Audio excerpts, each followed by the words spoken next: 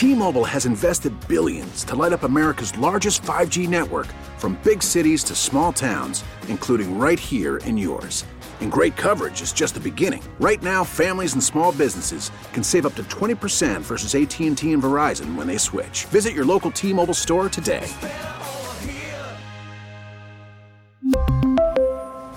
Plan savings with 3 lines of T-Mobile Essentials versus comparable available plans. Plan features and taxes and fees may vary.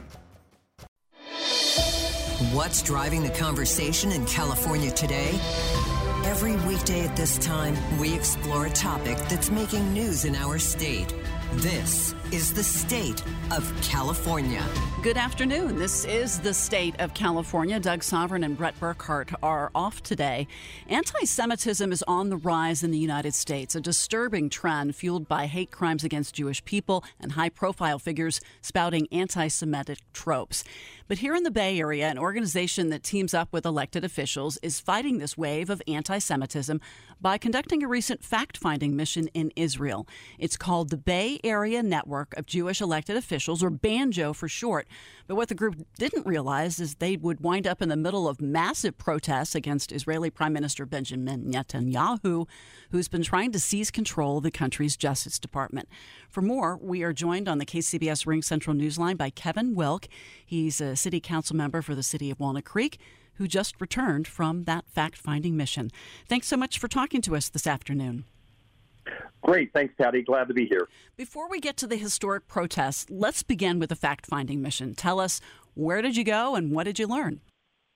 Sure. Well, so this is organized by the Jewish Community Relations Council, which actually works with governmental organizations and typically brings people that aren't Jewish, that are elected officials from throughout California and really through the country to Israel to understand the complexities. What's great about this organization is that we really get a chance to see both sides of everything.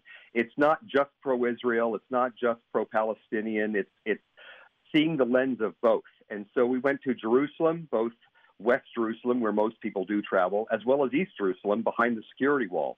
West Bank, we went to a settlement, an Israeli settlement in the West Bank, a refugee village, a Gaza border kibbutz, which certainly is seeing a lot of activity just in the last couple of days that we've seen on the news. We went through downtown Ramallah, went to a Bedouin village, as well as Bethlehem in the West Bank, and really saw how all of this was operating from the Israeli side within Israel proper, as well as within the West Bank. So how are you going to use the information that you gathered there to combat anti-Semitism here in the Bay Area?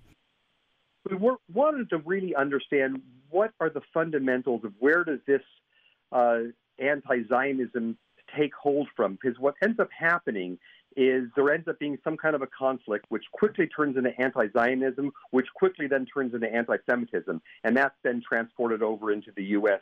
through a variety of different ways.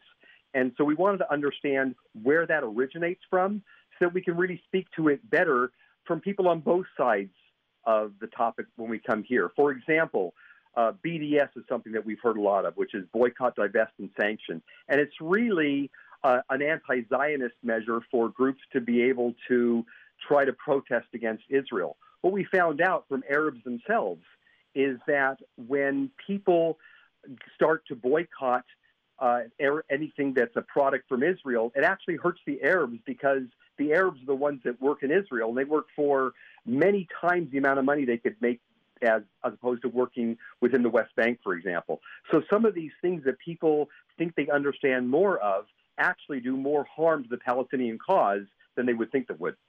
The timing of your trip is remarkable. Tell us about how the Bay Area delegation stumbled upon these historic protests and what you experienced. Sure. Well, as soon as we got there, certainly we were familiar with the protests that were already starting to occur. And this started happening because Netenyahu and the coalition government wants to marginalize the Supreme Court and not have it so that there's a checks and balance, and essentially the entire parliament or Knesset could be able to pass what they wanted to pass without interference from the Supreme Court.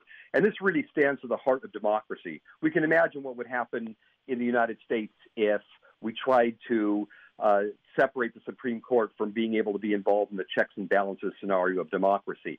So we knew this was going on. And finding ourselves in the hearts of the protests were everywhere. we found out very quickly is that most cities, in Tel Aviv certainly most prominently, you had to really make arrangements of where you needed to be at what certain times, because protests were shutting down freeways, they were shutting down malls, they were in the middle of the major streets and intersections. One of the protests that we were involved in was in Tel Aviv about a week and a half ago. 220,000 people were protesting in Tel Aviv, which is about 20% of Tel Aviv proper. And that was just one of 150 protests in all of Israel that night. And so it's the entire country that's protesting. Do you see any similarities with what is happening in Israel and what's happening here in the U.S. with politicians attacking our own Justice Department? Well, there is a similarity. I think that what's happening in the U.S. is that you've got individual politicians that are attacking either certain people in the judiciary, whether it's the DOJ or obviously we're seeing the DA or certain judges as well. And it's really more of a one-off, although there are these discussions about defunding the DOJ or the FBI, but those really aren't taken seriously. In Israel, it's an endemic within the entire Knesset that under the coalition government, they're talking as a whole of marginalizing the Supreme Court and the justice system. So I think it's a much larger scenario than individuals that are targeting certain judges or the judicial system here. I would be remiss if I did not ask you your opinion of what has been going on in Israel and the West Bank over the last couple of days. There's just been this spasm of violence that erupted after Israeli police raided the Al-Aqsa Mosque in Jerusalem. Are you afraid that the violence is going to intensify? Well, this is really a problem. In fact, when we were in the Old City and we were able to see where the Al-Aqsa Mosque is, we were told by our guide and many others that live in Israel and experts that are there, a lot of the violence that begins to originate within Israel starts from something at the Al-Aqsa Mosque. And that was very evident. In fact, recently it's been so that only Muslims are allowed to actually visit the Al-Aqsa Mosque. And so when there was a confrontation among people, typically I think they were teenagers that I heard about, that then barricaded themselves in the Al-Aqsa Mosque, and then the Israeli Defense Force went in there to be able to bring them out and extricate them, and there was evidently a protracted process in bringing them out. That started the agitation going in the conflict. And sure enough, just like we were told a couple of weeks ago, that then escalated into rockets from southern Lebanon, which of course is Hezbollah, going into northern Israel. Then Gaza started sending rockets into southern Israel, and then there are conflicts in the West Bank. So that seems to be a real flashpoint every time, and that's what started the Second Intifada in 1994, and that's how things explode, and sure enough, it did again. So I am concerned because these kind of things can escalate so quickly, and then they're transported over to the U.S. in terms of anti-Semitism or a variety of different hate acts. Well, thank you so much for joining us. Our guest is Kevin Wilk, City Council member in Walnut Creek, who recently returned from an anti-Semitism fact-finding mission in Israel. You can hear the State of California every weekday at 3:30 p.m. It is also available on the Odyssey app and wherever you get your podcasts. T-Mobile has invested billions to light up America's largest 5G network, from big cities to small towns, including right here in yours.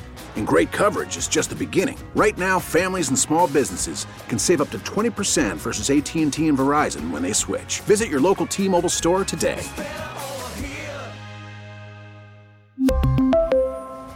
Plan savings with 3 lines of T-Mobile Essentials versus comparable available plans. Plan features and taxes and fees may vary. Protect your vehicle's engine with a full synthetic oil change and save with Mobile One at O'Reilly Auto Parts. Purchase 5 quarts of Mobile One full synthetic motor oil and receive a $10 O'Reilly gift card after rebate. See store for details. With your Mobile One purchase, you'll also receive 2 times points during O Rewards Bonus Points Month at O'Reilly Auto Parts. O'Reilly Auto Parts. We get it. Attention spans just aren't what they used to be. Heads in social media and eyes on Netflix. But what do people do with their ears?